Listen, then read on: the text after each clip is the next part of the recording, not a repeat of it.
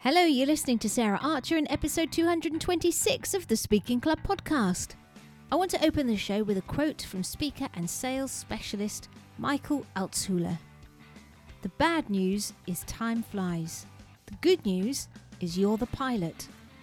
I started this podcast for two reasons. Because I want to help people recognise the power of stories and humour in speaking, and because I believe it's your message that counts, not the number of ums and ahs you use. There are some organisations that want to create robot speakers. They want you to sacrifice your personality in order to speak perfectly. But I want to let you know that you can be yourself and a sensational speaker. So, if you want to be a speaker that connects and engages authentically through stories, a speaker that gives value as well as a great performance, then welcome home. Hello again. Thanks for joining me in the Speaking Club. I hope you've had a good week. We've been having an interesting time in the UK. It's been a tale of two leaders. One who is admired by the nation for living a life of service, underpinned by honour and integrity, and the other who is getting booed for living a life of self-service, underpinned by lies and loose morals. But we're not here to talk about all that stuff. We're here to talk about your speaking. Today's show has been inspired by a phone call I received a few weeks back from someone asking for help with making their talk more impactful. On that call, I asked what they thought their biggest issue was, and they said, "People love my talk, but they just don't take action." After a bit of digging, I got to the core of the problem. Her talks were inspirational, but they weren't motivational.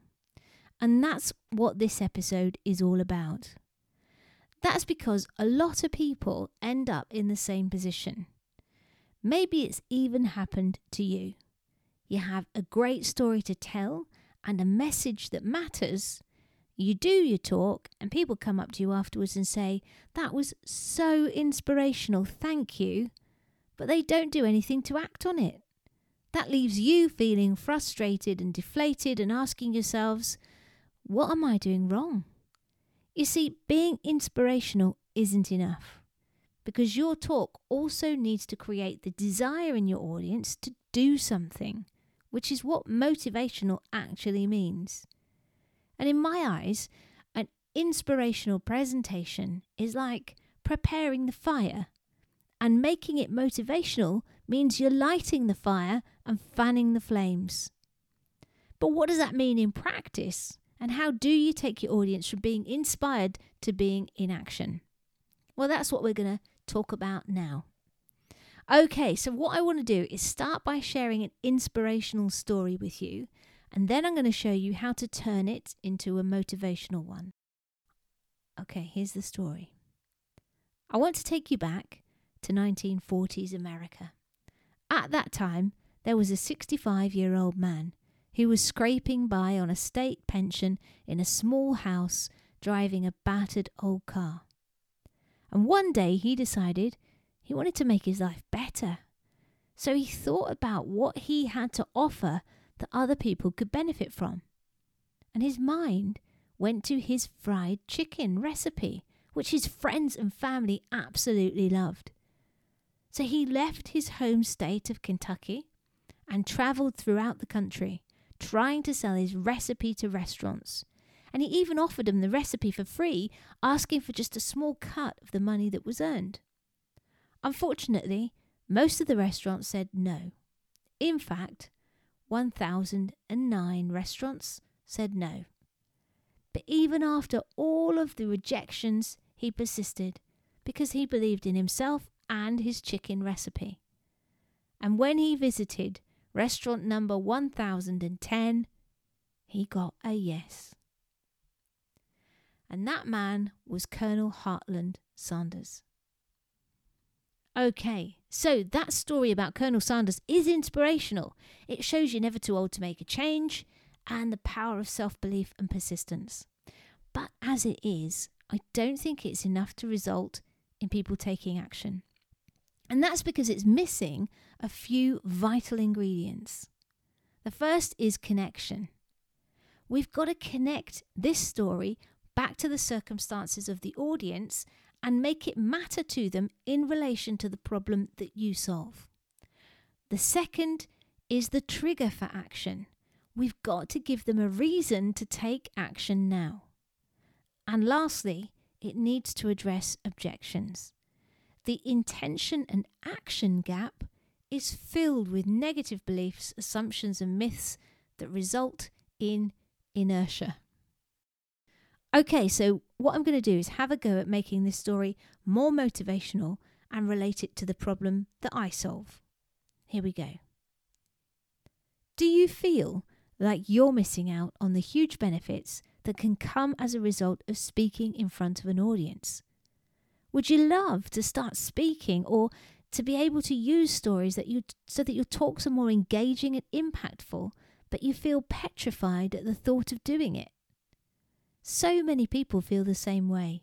They're trapped in a prison of fear-driven what-ifs, their goals and dreams suffocated by negative thoughts and beliefs about what's possible for them. You see, so often in our lives, we accept the status quo and argue for our limitations. But we have the power to break free and step into a new future. Let me tell you the story of a man who did just that by asking what if in a different way. I want to take you back to 1940s America. At that time, there was a 65-year-old man who was scraping by on a state pension in a small house, driving a battered old car. And one day he decided he wanted to make his life better. So he thought about what he had to offer that other people can benefit from. And his mind went to his fried chicken recipe, which his friends and family absolutely loved. And he asked himself these questions. What if other people love the recipe too? What if I could get a restaurant to sell my fried chicken to their customers? What if my life could be different as a result? And fueled by the power of possibility and belief in his product, he left his home state of Kentucky and travelled throughout the country trying to sell his recipes to restaurants. He even offered the recipe for free, asking for only a small cut of the money that was earned. Unfortunately, most of the restaurants said no. In fact, 1,009 restaurants said no. But even after all the rejections, he persisted because he believed in himself, his chicken recipe, and the future that lay waiting for him. And when he visited restaurant number 1010, he got a yes. That man was Colonel Heartland Sanders. And the rest of the story is history. And you can bet your life that Colonel Sanders was scared when he set out on the road. You can bet your life that he had people judging him and trying to keep him small. And you can bet your life that his first pitch was probably a mess of nerves and anxiety, and maybe it was as much practice as persistence that got the yes from that 1,010th restaurant. But he wanted his life to change, and so he took action to make it happen. And the truth is that you can do anything if you're committed to starting the journey. And the same is true for you becoming a powerful speaker. What if you could step in front of an audience feeling calm and confident? What if you had a story-led signature talk that you were excited to share? And what if telling your story could change your life and the lives of others? Or what if you don't take action? What happens if you stay trapped? How will you feel watching other people step up and shine, building their brand and authority while you stay on the sidelines? You have the power to change your life, just like Colonel Sanders. And I'm here to guide and support you on that journey from scared to success. Okay, there you go. What do you think? Is the second version of the story more motivational, more likely to make you take action? Now, hopefully you can see how I connected to the problem and pain of my audience and gave you reasons to act now, whilst also addressing some of the objections you might have. Now, if you're a regular listener, what I say next won't be a surprise. To be able to make your talk inspirational and motivational, you have to have a deep understanding of your audience. You also have to know where you want to get them to at the end of the talk, and by default where they're starting from. And that means putting the work in ahead of time to make sure your talk is designed to get the result that you want.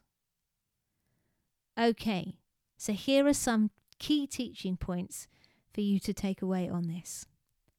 First of all, it's not enough to be inspirational. You've got to be motivational too. To make it motivational, you've got to connect with your audience and make your message matter to them. You've also got to give them a reason to act now, and you've got to address their objections. And to do all of that, you have to know your audience intimately. There you go. I hope that helps you make your talks more powerful and impactful. And another thing that will help your speaking is feeling confident in your content and having a talk that you're excited to share and can easily remember. And to help you get there, I'll be teaching the 6 ingredients of a talk that engages and creates customers at my upcoming masterclass on the 28th of June. We're going to walk through each step together so that you leave knowing exactly what you need to do to present with power. So if you want to increase your confidence, impact and income, then do book your spot at saraharcher.co.uk/masterclass.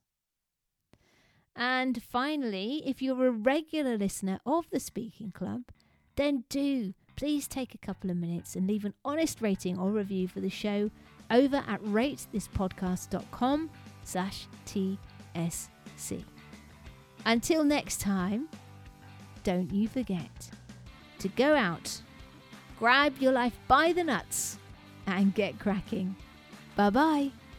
If you want to be more memorable and engaging when you talk, then you need to share more stories. Stories can help you better connect with your audience and their problems and get them leaning in more powerfully than anything else.